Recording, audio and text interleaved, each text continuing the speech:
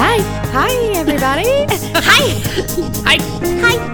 We're back. We are. How tired do you think people are of hearing me go, we are back? Like, no shit, you're back. Yeah. I just hit play. But if you only understood how awkward it is to introduce yourself. When you record in clusters, especially, like, Yeah. to be like, us again. Hey, guys, remember us? Yeah. I think so. I don't know. Maybe you're just starting on episode 20, whatever, of season 2. Which people do. True. Bounce around. So I'm Casey. Bouncing around the room. Yep, that was Casey. This is Laura. That's Laura. Yes. So Maybe you know who we are now. Yeah, but that's us. So we've been recording all weekend and waiting for this moment. This is a long time coming, Yes. but it's everything we must do in our own time. Yes. So True. we're going to get to Casey's impactful. I'm sure you've heard her reference Tommy on the Yes. podcast before if you're a listener and you're not starting at episode 24. But I wouldn't start on this episode. no. Skip.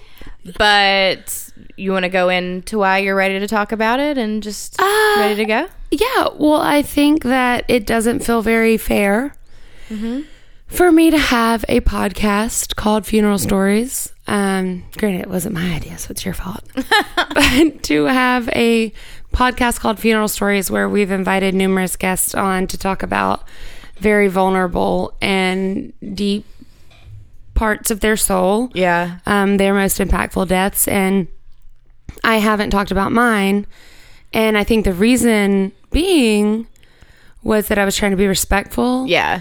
of the family and the people that were involved, because it's one of those stories that truth is stranger than fiction. Yeah. One of those stories where, and I mean, I know you've heard the story before, but I feel like even now, like knowing you're about to hear it again, it's still, you're going to be like, what the fuck? Yeah. Because it's just living it felt so strange, and reliving it brings all those emotions back from my 19-year-old self. Mm-hmm. So, and I've talked to Tommy's brother, and he said, you know, it's fine with me. And yeah, I feel like the more and more I thought about it, you know, I don't want to upset my friends that were there, but this is my story too. Yeah. And I can't change the decisions they made and the choices they made. And they've had to live with it, and they've paid their, you know, they've served their time. And Yeah.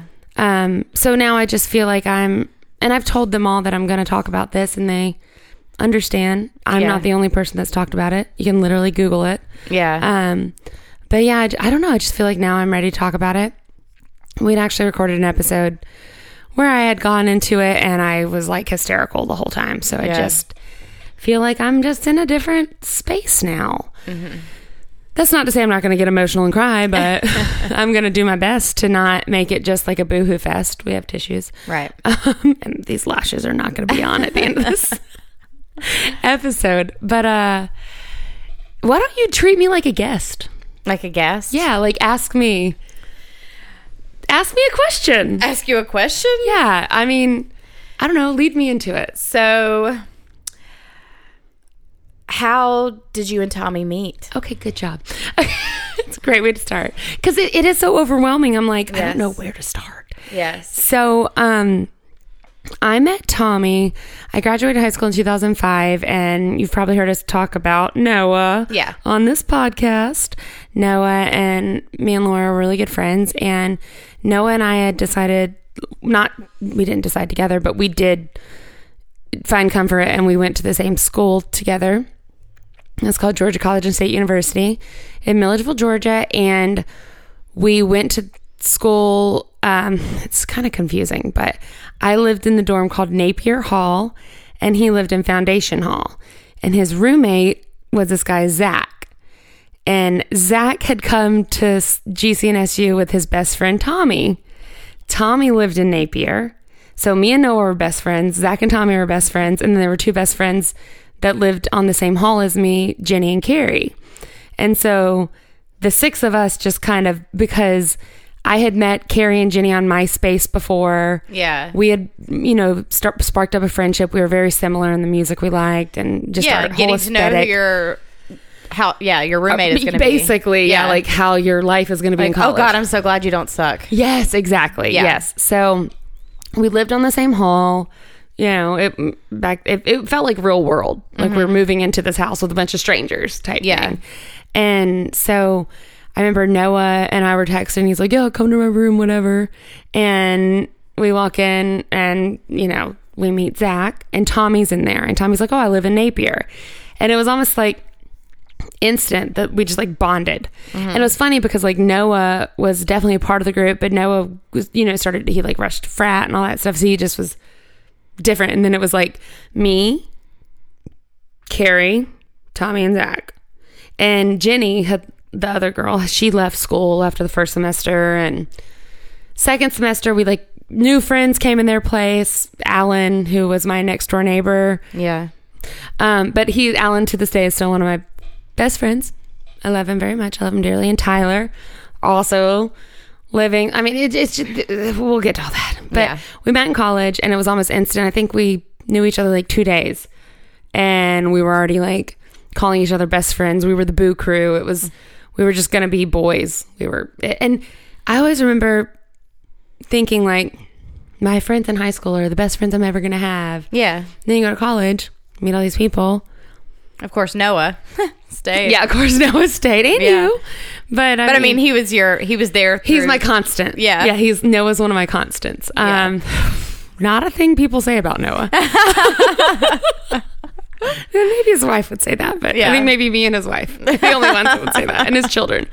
But so Tommy and I immediately bonded, and it's hard to explain, but even my mom knew, my sisters knew, like in a weird way, like I was taken care of. I was in kind of an abusive relationship. Tommy was not putting up with it.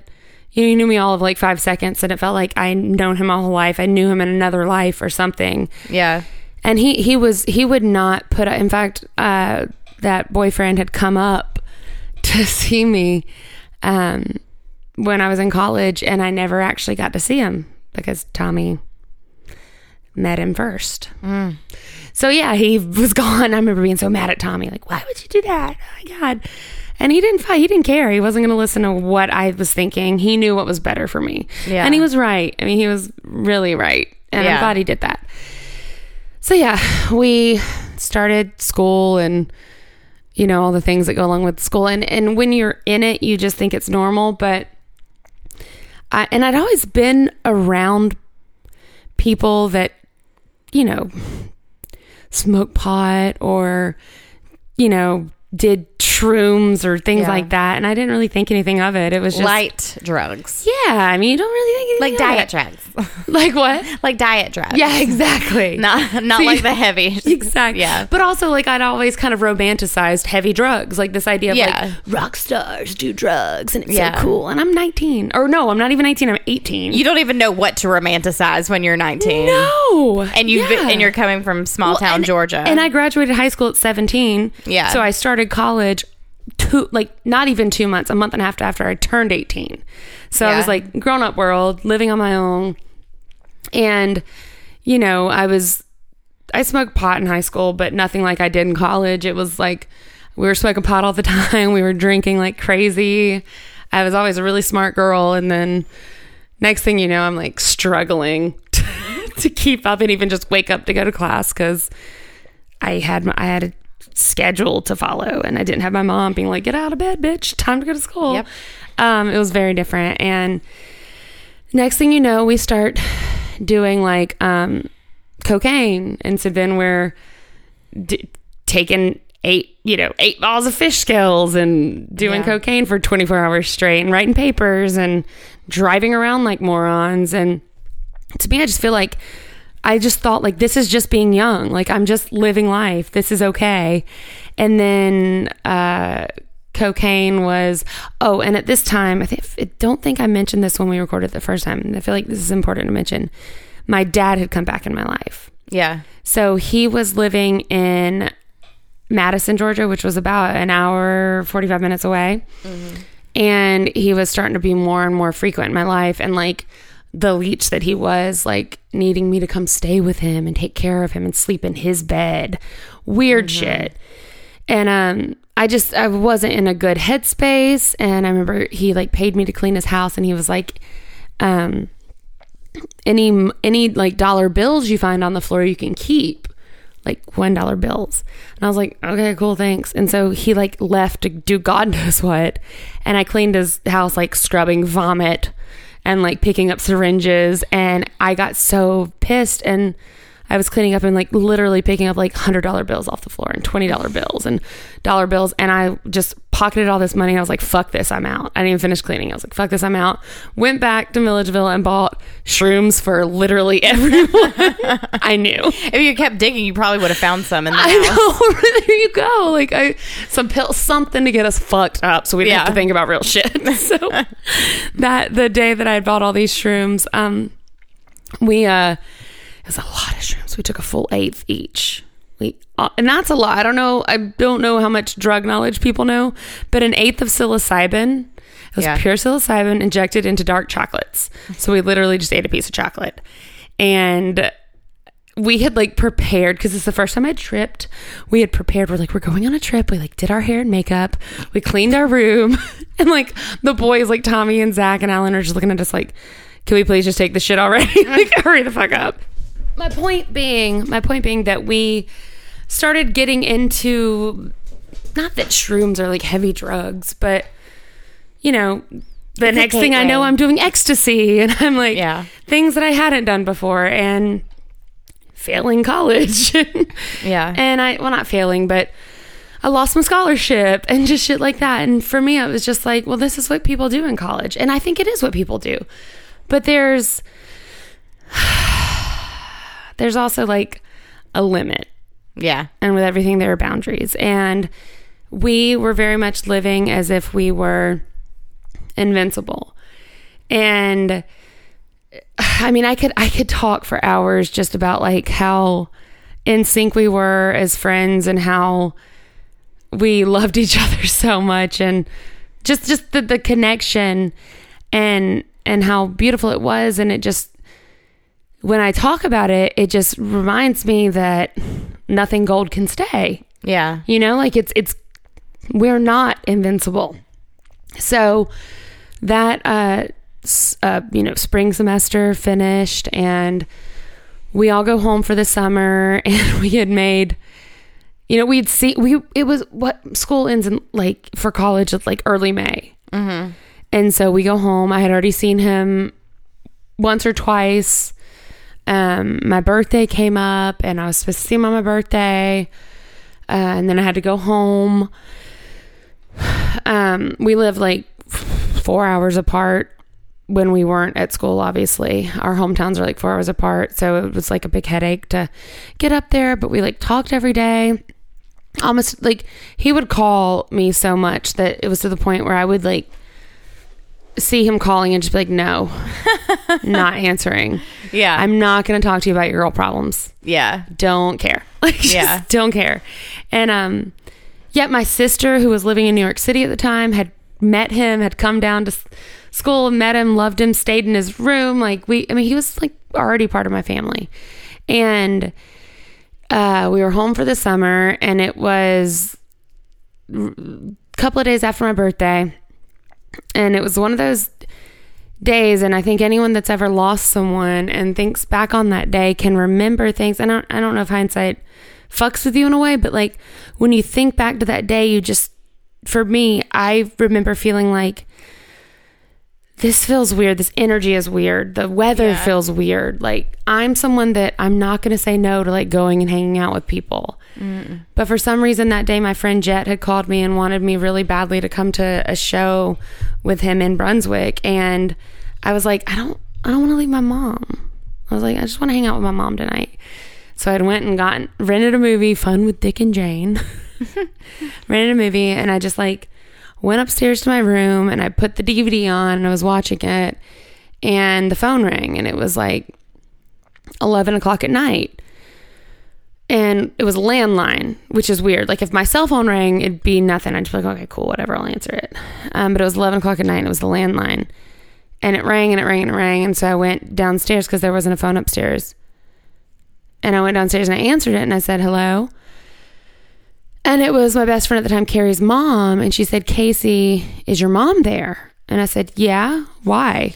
And she said, is your mom there? I need to talk to her. And I said, yes, she is, but why do you need to talk to her? And she said, Casey, I need to talk to your mom. And I said, no. And it was like, I didn't know what. But I think just like everything with the energy of that day and just... You just had an instinct. I just knew something was wrong. I could just hear it in her voice. Yeah, I could just hear it in her voice. And I said, what happened? Tell me what the fuck happened. And I would have never talked to Colleen that way at that time. You know, like, no. I said, tell me what the fuck happened. And she said, Tommy's been shot. And her husband's name was Tom. Oh, no. She said, Tommy's dead. Okay. So, and her husband's name is Tom. So I was like, immediately like, oh my God, Carrie. Oh my God, this is awful. Like heart attack, stroke, like what the fuck happened? And I said, well, what happened? Are you okay? And she said, he was shot. And I said, what? Because that didn't make sense. Yeah. And I said, what happened? She said, Tommy was shot. And that's when I realized. Tommy. My Tommy was shot. And I looked, and my cell phone, I had probably 12 missed calls from his brother. Oh, God. His little brother, who had called me, trying to tell me what was going on. And that's why Colleen called the landline, because no one had a fucking landline. And she had the number. Of course, the mom had the number. So there was this just guttural scream from me, and my mom immediately, the next thing I remember is just my mom's like holding me, what's wrong? And she gets on the phone with Colleen, and Colleen tells her, and I'm just literally in a puddle on the floor, and Eddie's like, what? They're both just like, what the fuck is happening? Next thing I remember is my mom picking me up off the floor and walking me to the downstairs bedroom, because she knows there's no way I'm making it up the stairs, and laying me down. And I'm just it's crazy, because like talking about it, like I'm remembering those feelings of just like immense sadness and disbelief and shock. And dead? He's dead? What? Like, we have plans. No, he can't be dead. We have things to do. Like, he promised me we were going to do these things. Like, we had so much to do together. And I remember just laying there, and then midnight rolls around, 1 a.m. rolls around. My sister in New York gets the word, phone rings. My mom comes in with the phone. It's my sister. She's hysterical. She's upset. And it could have been the next morning. I don't even know. But she's hysterical and she's upset and she's worried about me. She's trying to figure out how to get on a flight home. And the next morning, I somehow fell asleep.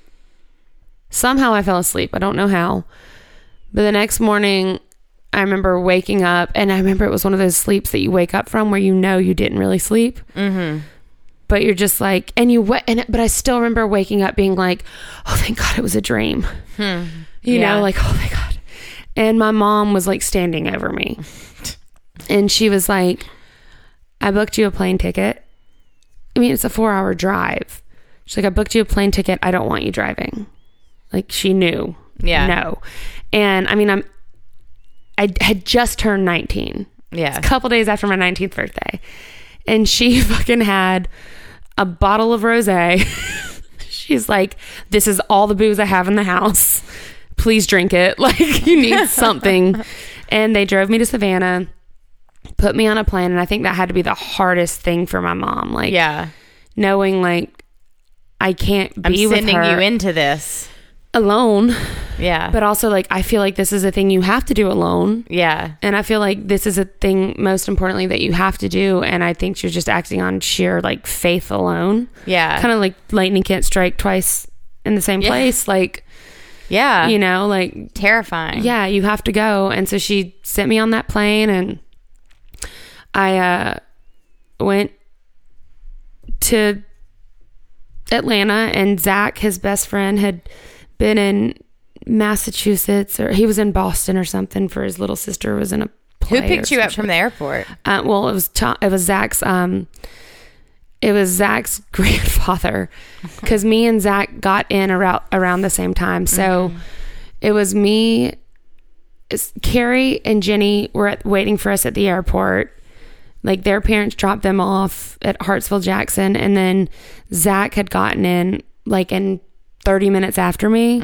And so Zach's grandfather picked us up at the airport and drove us back to his house, because Zach's parents were still in Boston, because his little sister was like in a production of Annie up there or something like that. And so the whole family was up there. Yeah. And so he had come back, and we were staying with the grandparents. And, you know, that night we go back to Zach's grandfather's house, and the boys have to be downstairs and the girls are upstairs, and of course we sneak out and we go do our like thing, and it's like a group of like 15 of us, like friends from high school of Tommy's and like friends from college, and we're just like all like sitting there together grieving, and we get drunk and high, and you know, all the things that kids do when they're grieving. And then the next day I remember we were going to Tommy's house, and I'd met Tommy's parents numerous times at this point. And we had always gotten along. I mean, I'd spent the night at his house with him. Like, it was just like the most platonic friendship you could have. Yeah. And they loved me, and I loved them deeply. They were really fucking cool. Like, they had toured with like Black Sabbath and you know, all these cool bands that they were awesome. So they know we're coming, and they're waiting for us to get there. And for some reason we're running late. And I remember my cell phone rang, and I had one of those like Samsung flip phones, but it was like advanced enough to where like the screen would have a picture pop up and a ringtone would play. Yeah. And Tommy's ringtone was Cute Without Thee, cut from the Team by Taking Back Sunday. And his picture popped up, and it was Tommy calling me. And I was like, and I literally went into full hysterics in the fucking like church van we're riding in, because his fucking grandfather, of course, had a church van.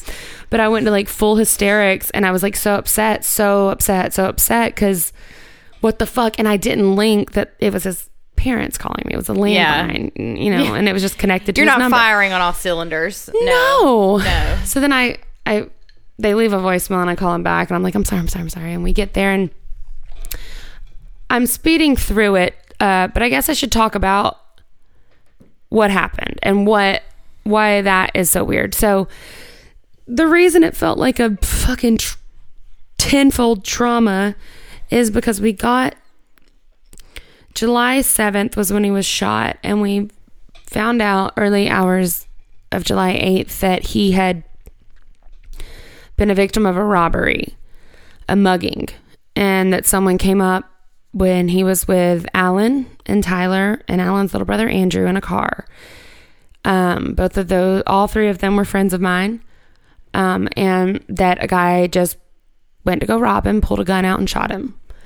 And that's what we all believed. So this was this was the story that y'all know as you're heading to the funeral, and So we get to the house, and all I can think about at this point is Tommy's poor parents, his poor family. And also Alan and Tyler and Andrew just saw our best friend get shot and bleed out and die. That is some traumatic shit. And it was a random act of violence. And oh my God, I hope they're okay. Yeah. And I just remember I remember seeing them and just like hugging them and just feeling so sad for them. And a couple of hours later, we're all hanging out at Tommy's house. Like, they just wanted all the kids there. That's all they wanted. They just wanted all the kids. They wanted a full house. Yeah. And they had it. They had this beautiful house on the lake in Jackson, Georgia. And it was there were, when that night when we went to bed, I remember having to climb over bodies on the floor to like get to Tommy's room. Like there were people everywhere. And, but I remember standing on the back deck with Tyler and I said, "Are you okay?" And he just looked at me, and he is someone that you can read him. You can read what he's feeling. He's very like, he writes it all over his face. All over his face. Yeah. And we were not super close at this point, me and Tyler. Me and Alan were. But me and Tyler were not. And I just said, "Are you okay?" And like I put my hand on his hand, and he just like looked at me, and I could just see his like brow. Like he just like furrowed his brow, and he was just like, "No." And I just knew. He wasn't okay, and none of y'all were okay, but this was different from the way that y'all weren't okay. Yeah, this was like, there's something you're not telling us. And I'm not going to push you, but it makes me very uncomfortable. Makes me very uncomfortable. But I didn't understand it then, but I kept saying like, what's going on? What happened? What happened? And I remember news trucks came to the house and were interviewing us. And I remember being on Atlanta News begging people, if you know anything, please. We just want to know who did this. We want to get this guy, this bad guy. We want to get him. We want to get him off the streets, this, that, and the other. Kathy and Steve, Tommy's parents, had asked Alan and Tyler and Andrew to be pallbearers, and they were. And we had a beautiful memorial, I guess, after the funeral service. Outside, we all, like, Jet came up and we were playing guitar and singing. And I mean, it was beautiful. It was really beautiful, special. This might be a weird question, but was it open casket? It was. Because he wasn't shot in the chest. It pierced his heart, lung, and liver. Okay. And the seat of the car. Do you feel like that gave you a little, Well, I remember we were late to the viewing. And when we got there, Steve, his dad, was standing there, and I was like, "I'm so sorry we're late." Oh, because he was like, "The Boo Crew's here." And I was like, "I'm so sorry we're late." And he was like, "Well, he wasn't going anywhere until he got to say goodbye." Yeah. And I just remember being like, oh my God.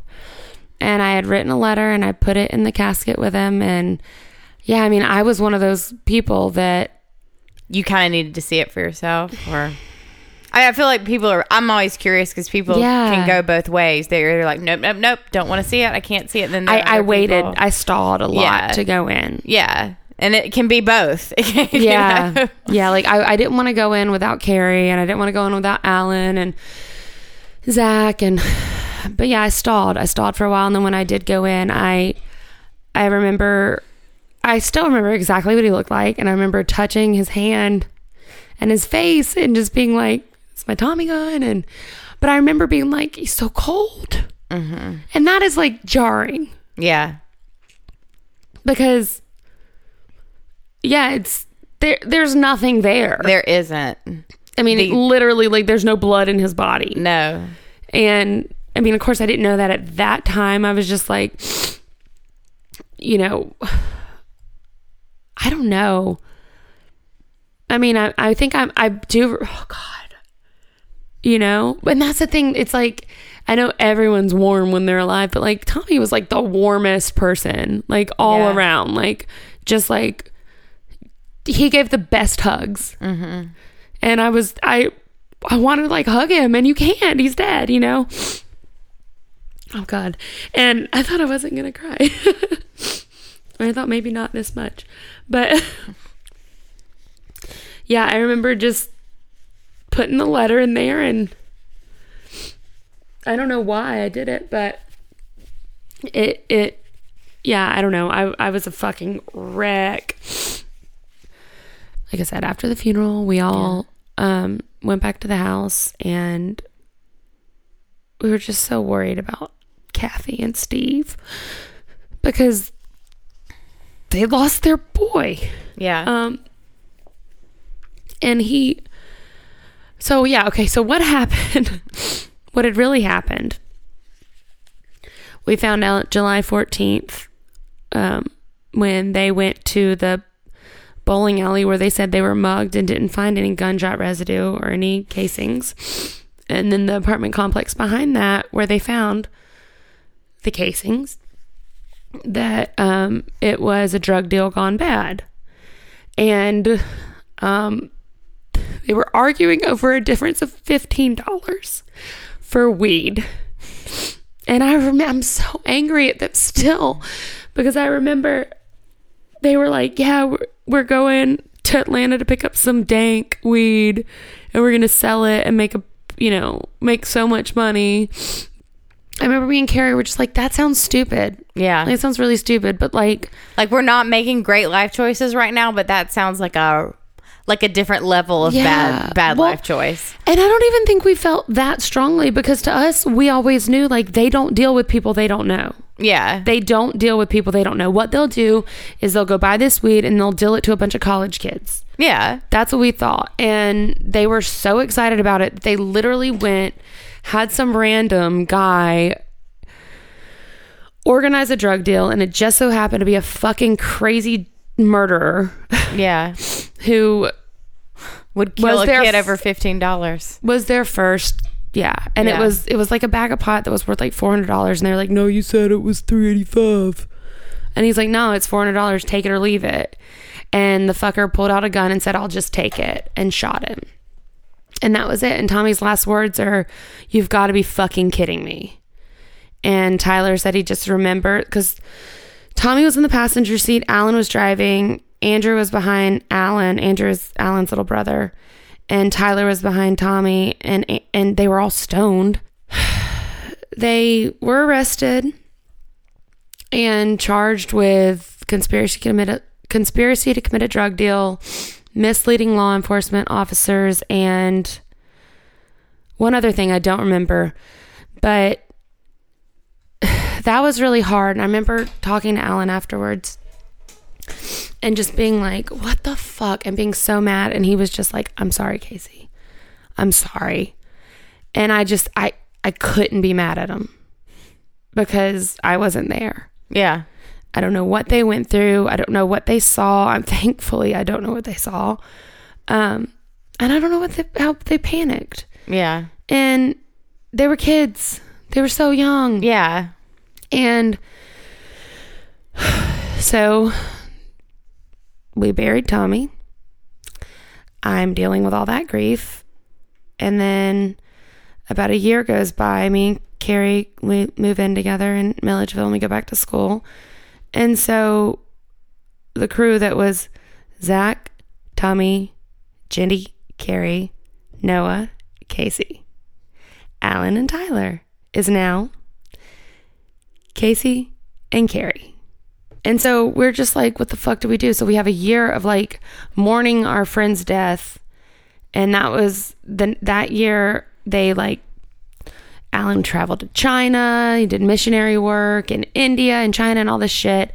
And just trying to like right his wrong, if you will. Mm-hmm. And so a year later, we decided like Milledgeville's too sad for us.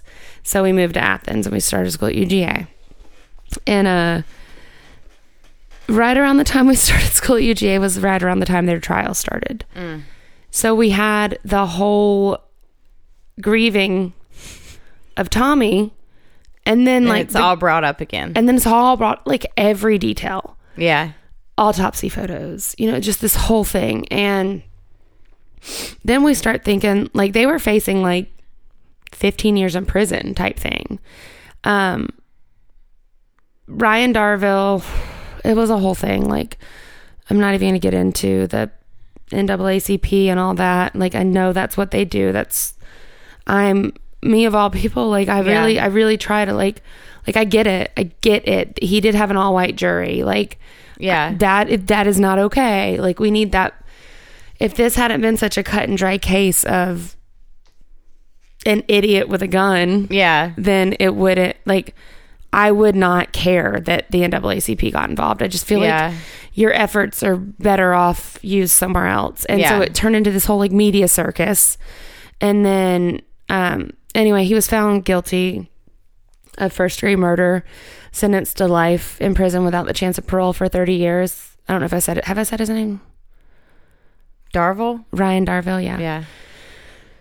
So, sentenced to life without parole for 35 years, and then he appealed it in 2011, and the Supreme Court of Georgia, because it went to the Supreme Court, they denied his appeal, and he lost his chance for parole.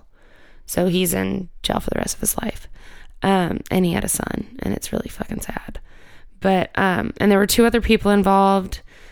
A woman who was the getaway driver, and she had like 3 kids, and she served like 3 months in jail.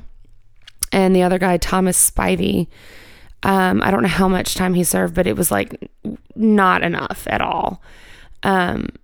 And Alan, oh, that trial was awful. It was so awful. Actually, I'm going to read, this is like one of my best friends that is mourning, and he's a good guy. And this is a news article from October 16th, 2007. 6 sentenced in fatal drug deal. Whitfield County Superior Court Judge Jack Partain on Tuesday named Alan Norris as the kingpin in a drug deal that ended with the July 7, 2006 shooting of a 19-year-old college student from Jackson, and sentenced Norris to 2 years in prison for making false statements and 10 years probation on a drug charge. 5 other participants in the drug deal at the Donville Meadow Apartments were sentenced to probation on Tuesday, with 1 also sentenced to boot camp and 3 to time in jail. The shooter, Ryan Darville, was found guilty of murder by a jury in August and sentenced to life in prison. And this is what the judge told Alan. "You were the one who was at the bottom of it all," Partain told Norris. "Tommy Canavan would be alive today if it were not for your actions." I mean, I remember reading this, and like, it was gut-wrenching. Partain accused Norris of leading a double life, serving at church by day and dealing drugs at night. "You can recover from what happens here today," Partain said. "This is not the end of the world for you, but unfortunately it was the end of the world for Tommy Canavan." Investigators said Alan Norris, his brother Andrew, and Tyler Brackett were with Canavan the night he was shot. The Norrises and Brackett pleaded guilty in Superior Court to making false statements. The Norrises also pleaded guilty to conspiracy to affect the sale and distribution of marijuana. Partain talked directly to the Norrises and Brackett about their false report that 2 black men attempted to rob them at gunpoint in the Galaxy bowling parking lot and shot Canavan in the chest. They didn't tell the truth about their involvement in the drug deal for several days. They went to stay with the Canavan family in Jackson after the shooting. "They reached out to you in their darkest hour," Partain said, adding that while the Canavans were pleading with the public for information about their son's death, the Norrises and Brackett sat silently with knowledge of the killer's identity. "You 3 were no friends to Tommy Canavan," Partain said. "The way you treated his family, in my opinion, was despicable. Their lies led officers running down rabbit holes as they followed false leads, wasting resources and taxpayer dollars," he said. Partain held up an inch or 2 of papers from the bench he said were letters for or against the Norris brothers and Brackett. "Some may liken it to a campaign of letter writing," he said. Partain said he received only 1 letter for anyone else in the case, and that letter arrived 5 minutes before court was called to order and wasn't considered. After warning friends, family members, and others in the galley against outbursts or displays of any kind, Partain read the sentences. He sentenced Alan Norris to 2 years in prison for making false statements and 10 years probation for the drug charge, to be served concurrently. He also sentenced Norris to pay restitution to the sheriff's office and the Canavan family, to get drug and alcohol counseling at his own expense, to submit to random drug testing, to perform 100 hours of community service, blah, blah, blah, blah, blah. Andrew went to military school. After the sentencing, the brothers' parents were led crying from the courtroom by deputies. Their attorney, Steve Williams, who also represented Brackett, declined to comment. Brackett was sentenced to 5 years probation with 60 days to serve, a $500 fine, 50 hours community service, blah, blah, blah, blah. Granted first offender status, and it goes on and on. But those comments, it's that judge, like, first of all, like, it could have been anybody in that car that got shot, and it would have been anybody that, they would have all acted the same way. It just happened to be. Yeah. If it had been Alan that got shot, then Tommy would have gone to Alan's parents' house. And yep. Yeah. Yep. So it's like, I understand it. It's just so complicated. Yeah. But what the judge said might be the thing that helped. I mean, you never know. It's just so complicated. Helped what? I mean, that might have kept Alan from, like, going in a bad direction. I mean, you just never know. I think what helped Alan from going in a bad direction was seeing his best friend get shot. Like, I think that was his wake up call. Like, I think because he did spend a year. No, that judge, sorry. Yeah. That was uncalled for and unnecessary. And that judge Alan spent literally a year away from his friends and family. Mm-hmm. Trying to right his wrong. And it wasn't. Oh, that's right. You said he had that's right. You said he had traveled, and that's right. And he was doing, like, missionary work. Yeah. And the thing is he's a brilliant kid. Yeah. Tyler too. And Andrew. I mean, they're all brilliant kids. And so he felt great remorse. And I know this because, of course, I talked to him and we were there with each other. And you said he instantly was just, They all were. I mean, Tyler basically told me in his eyes on the back deck at Tommy's parents' house. Alan told me when he was going to basically turn himself in to be arrested. I mean, the fact that this happened just shows that they weren't criminals. Exactly. Exactly. Like, they didn't know what they were doing. They were college kids. They were kids making very dumb decisions. Exactly. And I mean, I have left so much out, so much out. Yeah. But there was one journal entry on LiveJournal that I made on July 22nd. And in hindsight, it is very profound because I feel like it's grief. Mm-hmm. Like I said, it's 4:25 in the morning and I just got off the phone with Zach and John, Tommy's little brother. And I felt like I desperately needed to update. I said, as I was on the phone, I realized something. I'm so frustrated with everything. I'm every emotion under the sun. I am uncomfortable. I am angry. I am jealous. I am sad. I am bitter. I'm stressed. I'm lonely. I'm completely and utterly grief-stricken. I'm incredibly depressed. I miss Tommy and there's nothing anyone can do about that. I'm uncomfortable because everyone has told me you have to move on with your life. That's what Tommy would want. I know what Tommy would want, and believe me, I'm trying to get over it. I'm trying to wake up in the morning yet again and not think to myself, I can't believe Tommy isn't here. I am trying. Honestly, I am.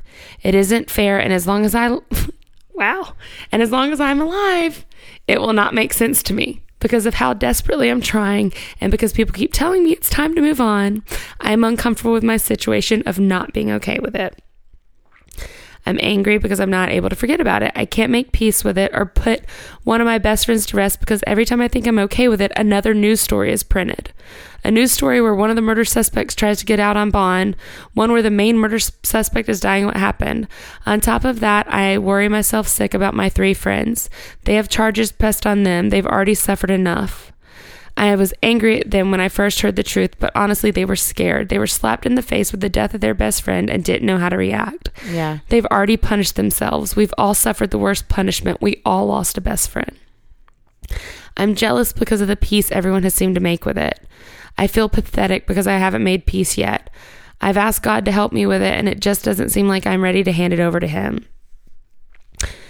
I'm happy for my friends that think good things have come from his death, but I'm so fucking jealous that I haven't found what good has come out of it for me. Maybe nothing. Maybe that's why I'm so upset about it. And maybe that's why it is so much more difficult for me to move on. I'm jealous mostly because I haven't been able to make peace with it, and I have tried. I'm sad because there will be no more memories in this lifetime. No more late night talks, no more late night walks, no more of me crying on his shoulder, no more late night runs to Taco Bell, no more Boo Crew, no more of him chasing me around drunk, no more of me waiting on him to finish playing Halo so Carrie and I can go out, no more phone calls or texts just to say I love you, no more walking over to his room just because I miss him, no more. A while back, he left me a comment on MySpace that said, I'm going crazy without you. All I can think now is if you only knew, Tommy, I'm losing my mind without you. I'm bitter because I despise the hate in my heart more than anything. I've tried to forgive the guy that did it, but that seems to be years away from me for right now. And it still is. Hatred has filled my heart, and that is the worst feeling in the world, the absolute worst. Whew. It is so hard to forgive, even though it may be what I need to do more than anything.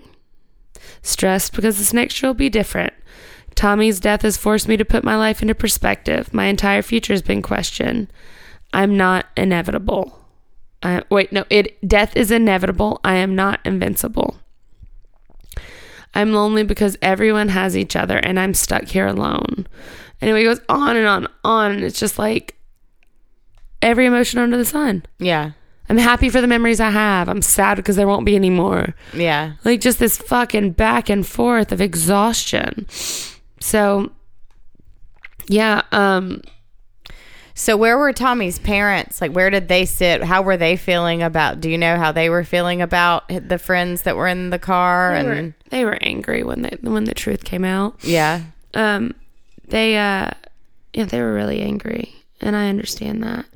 And for a long time, we didn't want them to know that we were still talking to them. Mm-hmm. So like we would go see them and visit with them.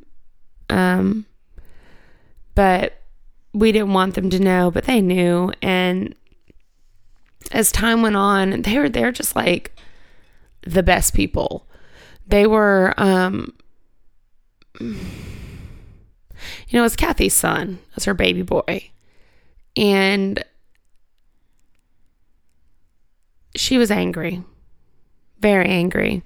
And they luckily had the chance to speak and make up, and it was one of those like random instances where after Tommy and not Tommy, but after Alan got out of jail, he was working at a Starbucks and they were going on a road trip and they stopped at this Starbucks and Alan was the one taking their order. And wow. Yeah. And he looked at his boss. As soon as he walked up, he looked at his boss. He said, I need a minute. Like, I need to go on break. And he sat down with him and he talked to him for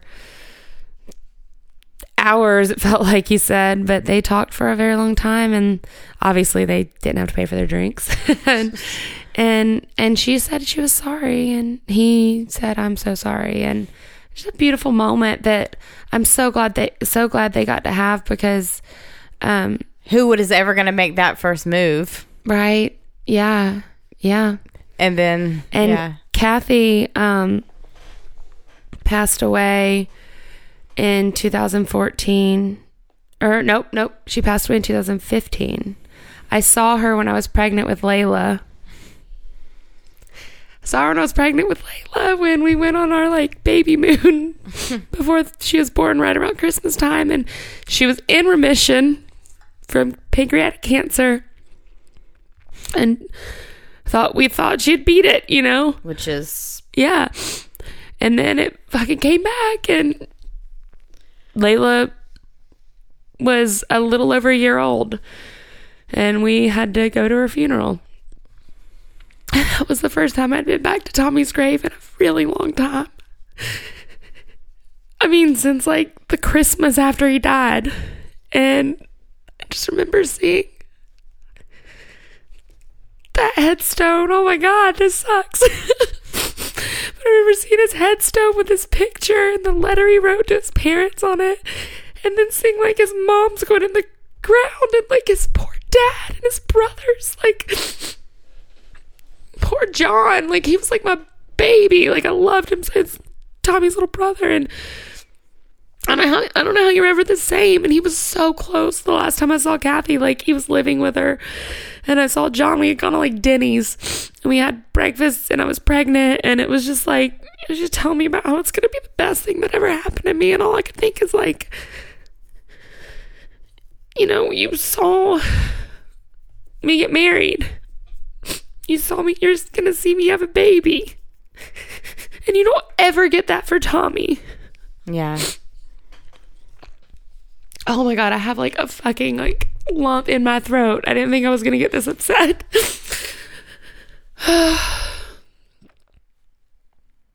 It really sucked when she died. Yeah. It sucks when anyone dies. But like, it was just like, you know, and all they kept talking about was like, they're finally together. Tommy and Kathy are finally together again. Mother and son are finally reunited. And it just felt like they want, like at her funeral, they didn't want anyone to wear black. They wanted people to wear the most brightly colored dress they had. And so they asked the right person. Yeah, I mean, you know what dress I wore, I'm sure.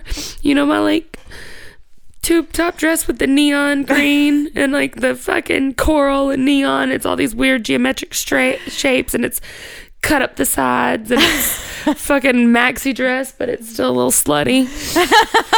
I wore that and everyone was like, oh my God, that's the best dress, because it looked like sea glass and she collected sea glass. And one of her best friends that I remember meeting at Tommy's funeral came up to me fucking 10 years later. Yeah.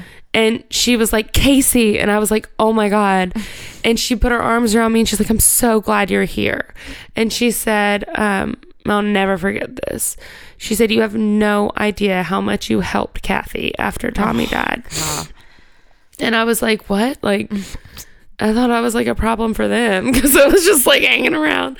And they were like, no, you always made them laugh. And I remember them saying that at the funeral. Mm-hmm. I like wrote like a journal entry about it, but like I remember them saying that, like, you're bringing them light, but that's all I could do was like come and like make jokes. And I remember she was like showing me baby pictures of Tommy and he had like spit up, and I said she was like, oh yeah, you would always spit up and I have to clean it up. And I was like, yeah, I've done that a time or two, like being drunk and puking, you know, just like stupid things. Yeah. Like crack a joke whenever there's an opportunity. Yeah, just try to make them laugh, try to make them forget it for a second. And yeah, so her saying that, I was like, really? And I remember a couple of weeks after Tommy died, again, it was a 4-hour drive.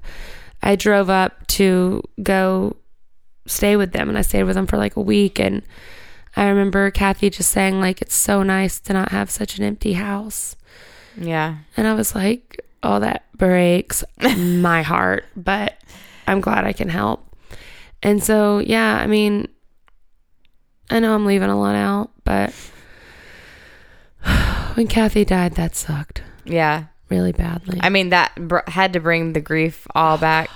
And yeah, it was, well, it just broke my heart for Steve because they stayed together through this. Yeah. You know, and he loved her. Mm-hmm. They loved each other very, very much. And they had lost a child, and the city they're from, they were big in like the Christian community and the church, and they had gone to Christian school, and when their son dies in a drug deal gone bad, they turned on him.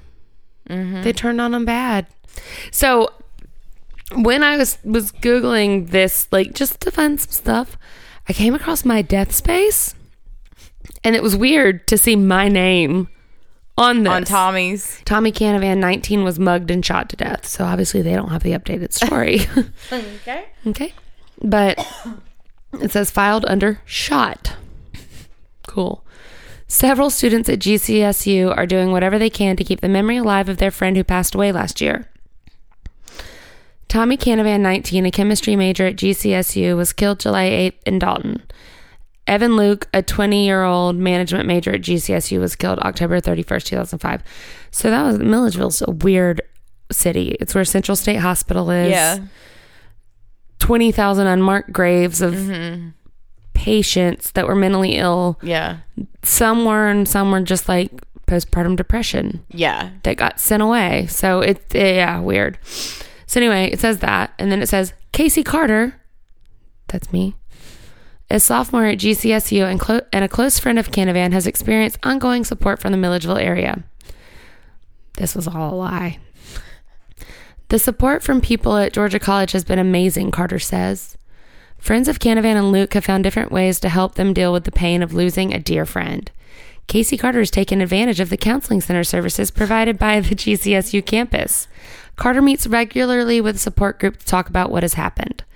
The counseling services have been a huge help. The support group has been a beneficial part of the healing process, says Carter. As a group, we are so much closer now. Facebook is another outlet for many who are still mourning the loss of their friends. Luke's and Canavan's Facebook walls have been covered with comments from friends and classmates since their death. Carrie Dagenhard, a mass communication major at GCSU and a friend of Canavan, sees Facebook as just another way to help in the healing process. Death is difficult to deal with, but Facebook helps because I'm able to write to Tommy and update him on what's going on in our lives, and that makes me feel better, says Dagenhard. And it goes on and on to talk about that. Carter and other friends of Canavan are in the process of putting together a concert in memory of their friend. T-shirts are also being made that will help keep Canavan's memory alive. We want to do something personal because anyone who knew Tommy knows how awesome he was. We never did it. No, we never did it. Like, what is this article? Another thing we started and never finished. If you'd like to donate money to the scholarship fund that is in memory of Tommy Dexter Canavan, contact the McIntosh State Bank in Jackson.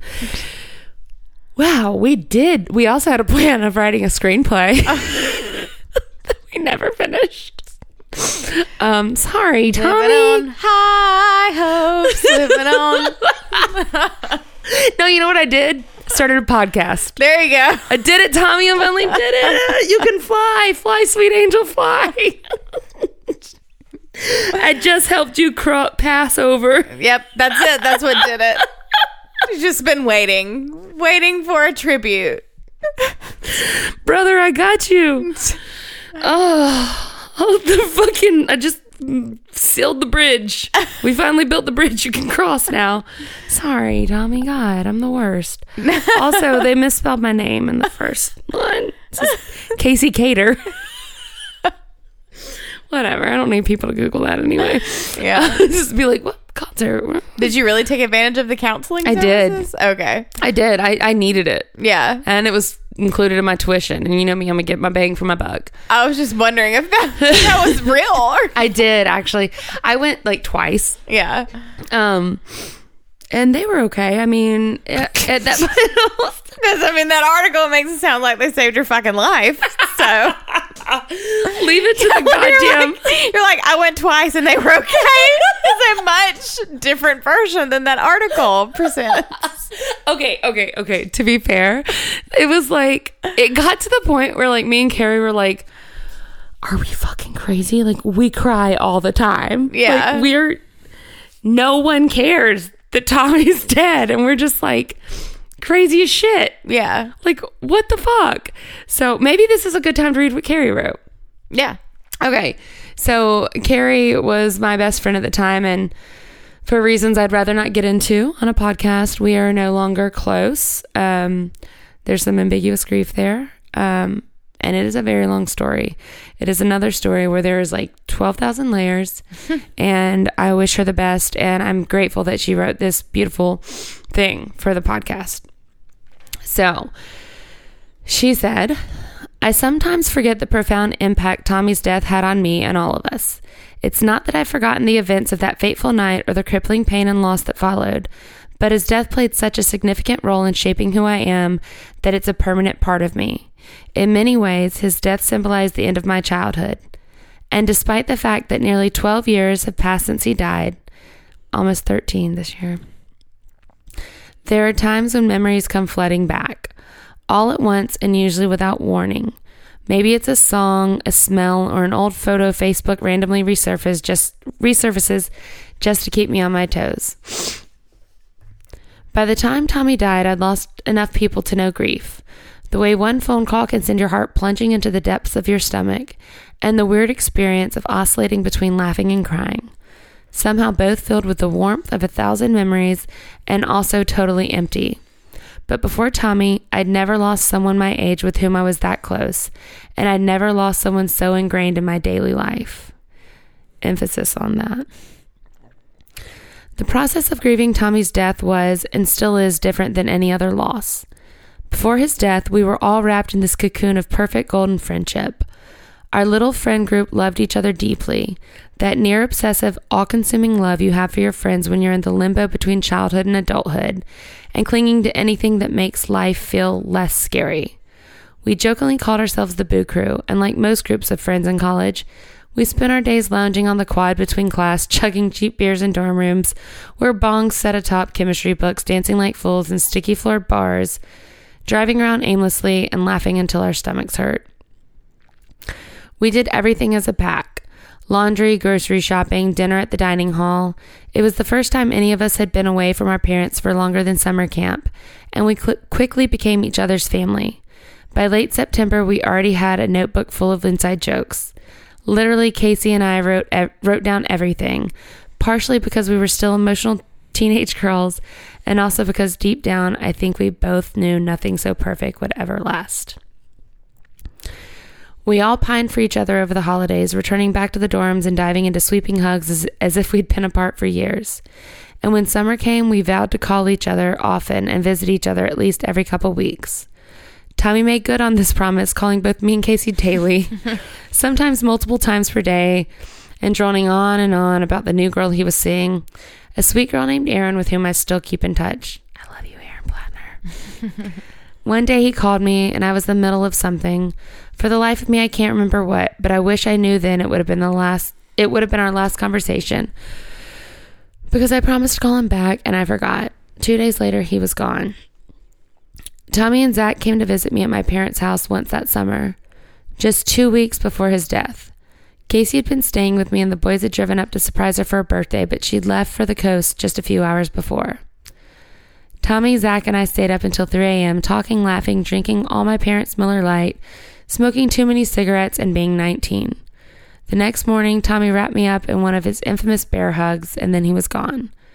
I think of that hug often, in the same way I remember hugging my grandfather for the last time when I was 9 and standing outside the airport.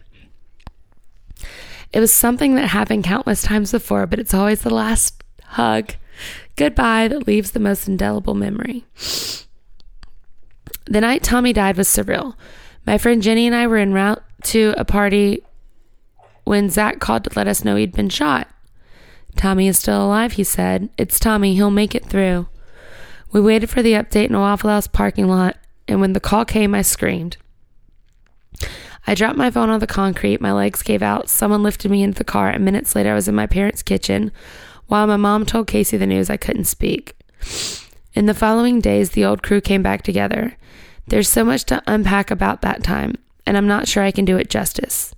But the details of his death and everything that followed only served to underscore 2 facts. Tommy was gone, and so was our childhood. I remember feeling guilty for grieving. His parents, his brothers, his extended family and friends he'd had for years. Their loss is far greater. But the thing about grief is, there's plenty to go around. Regardless, I still felt like a foolish kid. I wanted to do more for his family. I wanted to be stronger. I felt I was burdening his parents by being around when they needed space to grieve the loss for their son. It wasn't until later I realized sometimes death leaves too much space. Maybe it was better to fill that space with dozens of weeping, laughing, manic 19-year-olds for a night or two before facing the gaping void Tommy left in their home. A few days after his death, Casey, Jenny, and I drove to the house Tommy was renting off campus. Why does this get me? He had already moved some of his things into his bedroom. His TV was still on. His video game paused. Oh my God. I'll never forget that. That was a slap in the face. We walked in and we were like, no. He's supposed to be right there. Yeah. The game is paused. Oh, God. Returning to school the following month was a Herculean task. The case of Tommy's death was still unfolding, and we were still learning new details every day. My parents asked me if I wanted to take some time off, if I wanted to consider transferring to a different school. But Casey and I agreed, despite everything, we needed to go back. Deep down, we knew it was the last place we'd felt whole, and just maybe some of that magic still remained, hidden somewhere in that small college town. After helping us move into our apartment, my parents gave us long, tearful hugs. Looking back, I can only imagine their fear as they left that day. Only a month before, Tommy's mom and dad said goodbye as he packed his bags to return to school, and days later endured every parent's worst nightmare. Casey and I tried desperately to be fun-loving college kids again.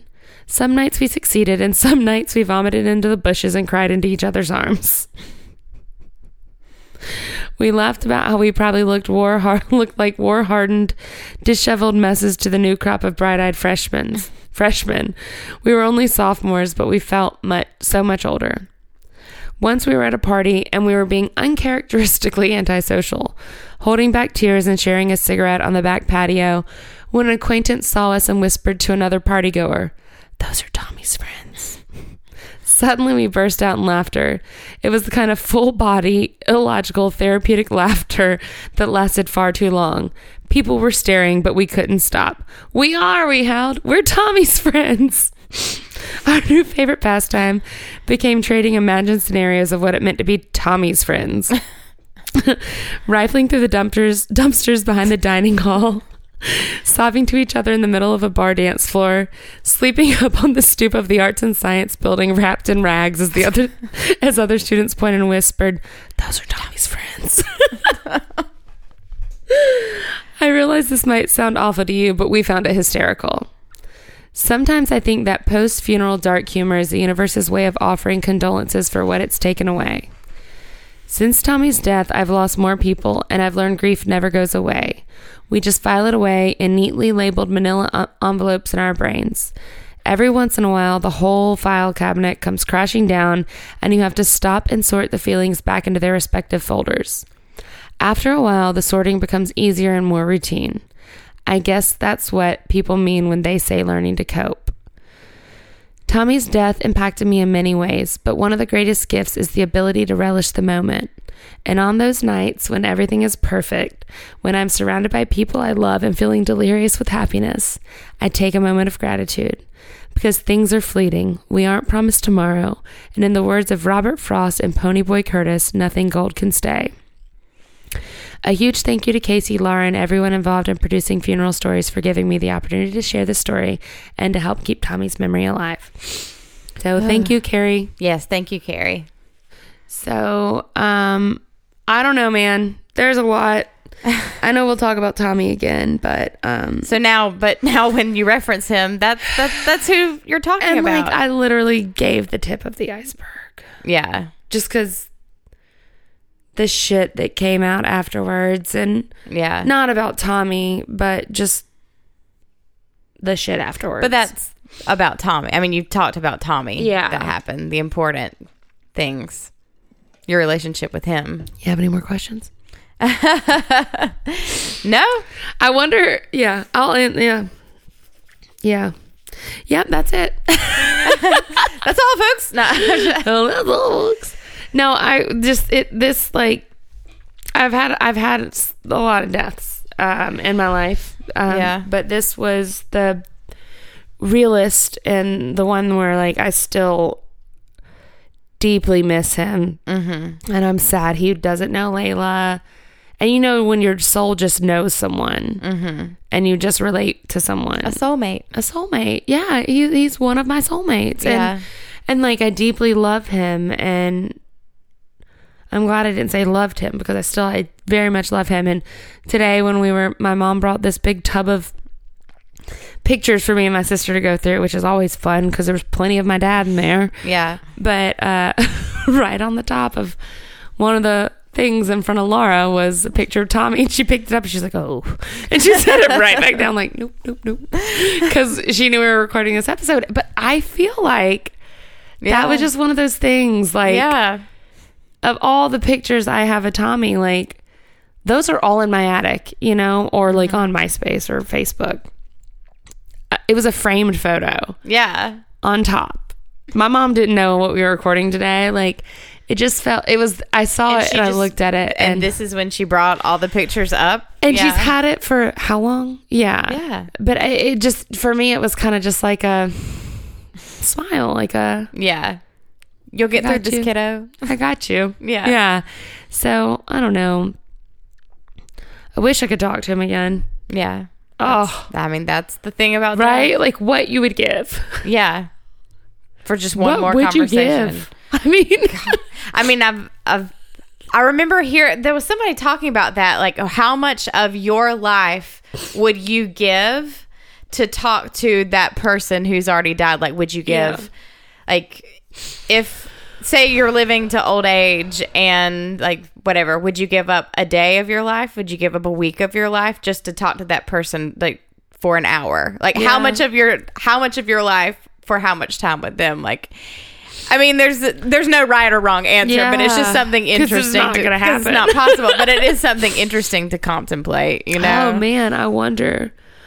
Like, my mom's alive, but, like, when she dies, I'm going to want to fucking talk to her every day.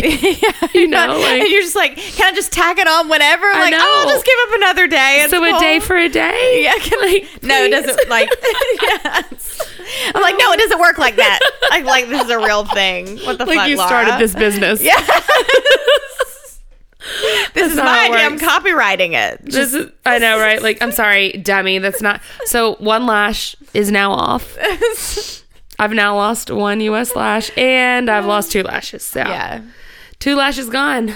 It did pretty good, though. They held up for the most part. Yeah. Holy. I didn't cry as much as I thought I would. Good. Are you impressed? Yeah. I think I did better this time. I don't really remember to compare, like, how much you cried. She pays so much attention. Do what? She pays such great attention to my emotions. I just, like, it's just crying. I mean, I don't know if it was more or less last time. Hold on, let me pull Laura real quick.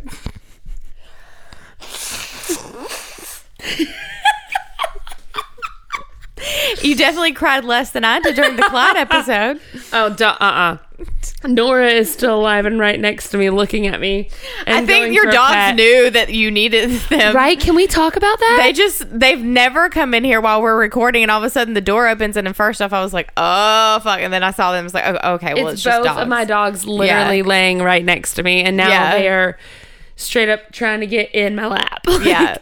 No, they knew. I think so. I noticed that when they came in, and I was like, oh, babies. Yeah, they knew. So her breath stinks so bad.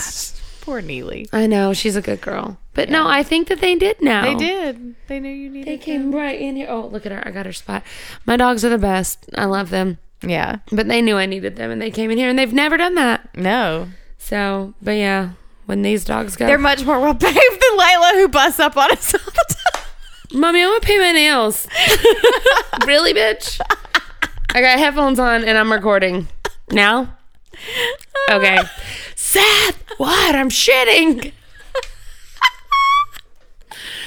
Oh, man. You know, I wonder sometimes, like, I don't think this is just like a little side note. Not even side note, but I don't know. I don't think Tommy would have ever been like, yeah, this is a good guy. You should marry him. About anyone. Mm-hmm. So there is like a small part of me that's like, maybe it's for the best that I think he would have liked Seth. Yeah. But I think the moment Seth made me mad or whatever, Tommy would have been like, fuck him. Yeah. That's it. So like week 1. Exactly. No, exactly. Like if Tommy had seen the way things started with me and Seth, and he'd been like, nope, fuck it. Fuck that. Done. He's gone. He's dead to me.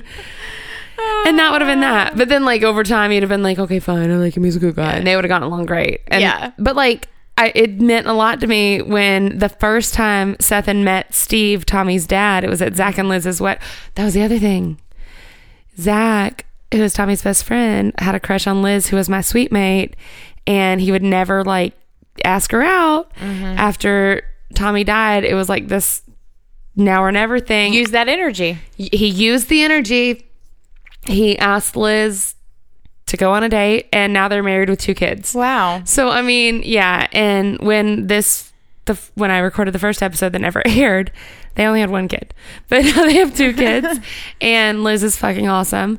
But at Zach and Liz's wedding was the first time Seth had met Steve and Kathy, and Steve, this picture of Steve and Seth and standing on the balcony with a fucking giant turkey leg, both of them just like munching, like chowing down before food was even served. They were just so hungry that they literally snuck a turkey leg. Where did you get a turkey leg? No one else has food. Snuck it. And then there's just like, I remember them just hanging out by like the chocolate fountain. And I can totally see like someone suggest to Seth and I, you know the food's back there. Like, what if we get some, and Seth and be like, yeah, let's go. Well, let's just do it. Yeah, and Steve and Sethan like hit it off. They were immediately boys. Yeah, like the best of friends. And yeah, Kathy and Steve approved of, and John approved of Seth. John was a little weird about Seth at first. Yeah, and Galen, Carrie's husband. But I think that was I just think that was as John much as Tommy. I love Sethan, I can't blame anyone for being a little weird about Sethan. Yeah, I need. Same with Gary, because people are just like, does this fucker talk? He just eye fucks me the whole time. It's just like, I mean, I told you, my friend Kelsey was like, oh, I don't know about these people. He's kind of creepy. Feels a little rapey. But really, he's just like so intent on listening to you. And because what is that? No man listens. It's like this foreign concept. He's definitely trying to rape me. There's no way he's just listening. What is up with our culture? When a man actually listening to you makes you feel like it throws some red flags. Yes. It's like a pink flag. Yes. Like, I don't know if I should surrender or if I should call the cops. And then also it's like his eyes are just so green. They just like penetrate. Well, and there's not a lot of hair there. Up top. Okay. So it's just eyeballs. It's just eyeballs and forehead. He's a hot man though. You know that, right? I mean, I think my husband is attractive, yes. Hey, edit this out. I'm not going to suck his dick when you die. But I had to. No dick suck from Casey. That's just... Sorry, Laura. I wouldn't ask you to. So. Thank you. But I mean what? I might ask Sethan to give him a hand job because apparently he's really good at it. That's how he does. Right though? Oh man. God. Not gonna happen, but 3, 2. Gary is very attractive. I've only said the thing because Layla is mortified of being bald. Like Gary. Some of the most attractive men in the world are bald. Yeah. The worst thing is when a man is balding and will not commit. And won't commit. No. 100%. So unattractive. Like, dude, just let it go. You're not meant to have hair. Yeah. It's time to give up. Own the fact that you have so much testosterone that your body can't hold the hair onto it. Is that true? Yeah, it's men with more testosterone tend to lose their hair. Sethan's bald spot is just all testosterone right there. But the thing is Sethan is so tall. You can't see it. You can't see it. But when he is laying in bed or bending over, I'm like, But no, I agree. That's like, I can't stand it when a guy is just trying to hold on to the, like, wisps. Glory days. Yeah. Glory days have passed you. They're like, gone. Dude, you would be so much more attractive if you just buzzed that. Just straight shave it. Mm-hmm. Like go to a barber. Mm-hmm. When they say, what do you want me to do? Yeah. Oh God, the wisps right here at the widow's peak and nothing else. What is that? Yeah. There are actual humans in the world that have that. Yeah. Women, if your husband has that, just give him the confidence to commit. Yeah. No one finds it cute. I mean, unless you do. I mean, yeah. If that's what you're into. Teach their own. Do you like to comb those wisps, girl? You comb those wisps. It's all you. I like a man with a wisp. What? Said no one. Swipe right. He's wispy. No. Anyway, Tommy's still dead. Yeah. and we're still talking. Why? This is just what we do, because guess what, guys? We're going to take these because it all ends in a funeral, take these headphones off, and then for another 30 minutes talk, and it's already 5 a.m. So yeah. Thank you guys for listening. Yeah, this was difficult. This is how it's ending. Yep. Goodbye? No, you have to say something. Okay. You have to. I wasn't sure if you wanted me to or not. I literally, last episode, after we wrapped, I said, I know that. I love how we do that. But this is a different kind of episode. You talked about your dad dying, and then you still did it. Let me see here. Here, do you want me to? I had another. This is the thing. I had one during it again. I forgot it. I mean, if you have one in your head. So, remember, nothing gold can stay because it all ends in a funeral. Bye, guys. Rest in peace, Thomas Dexter Canavan. Bye.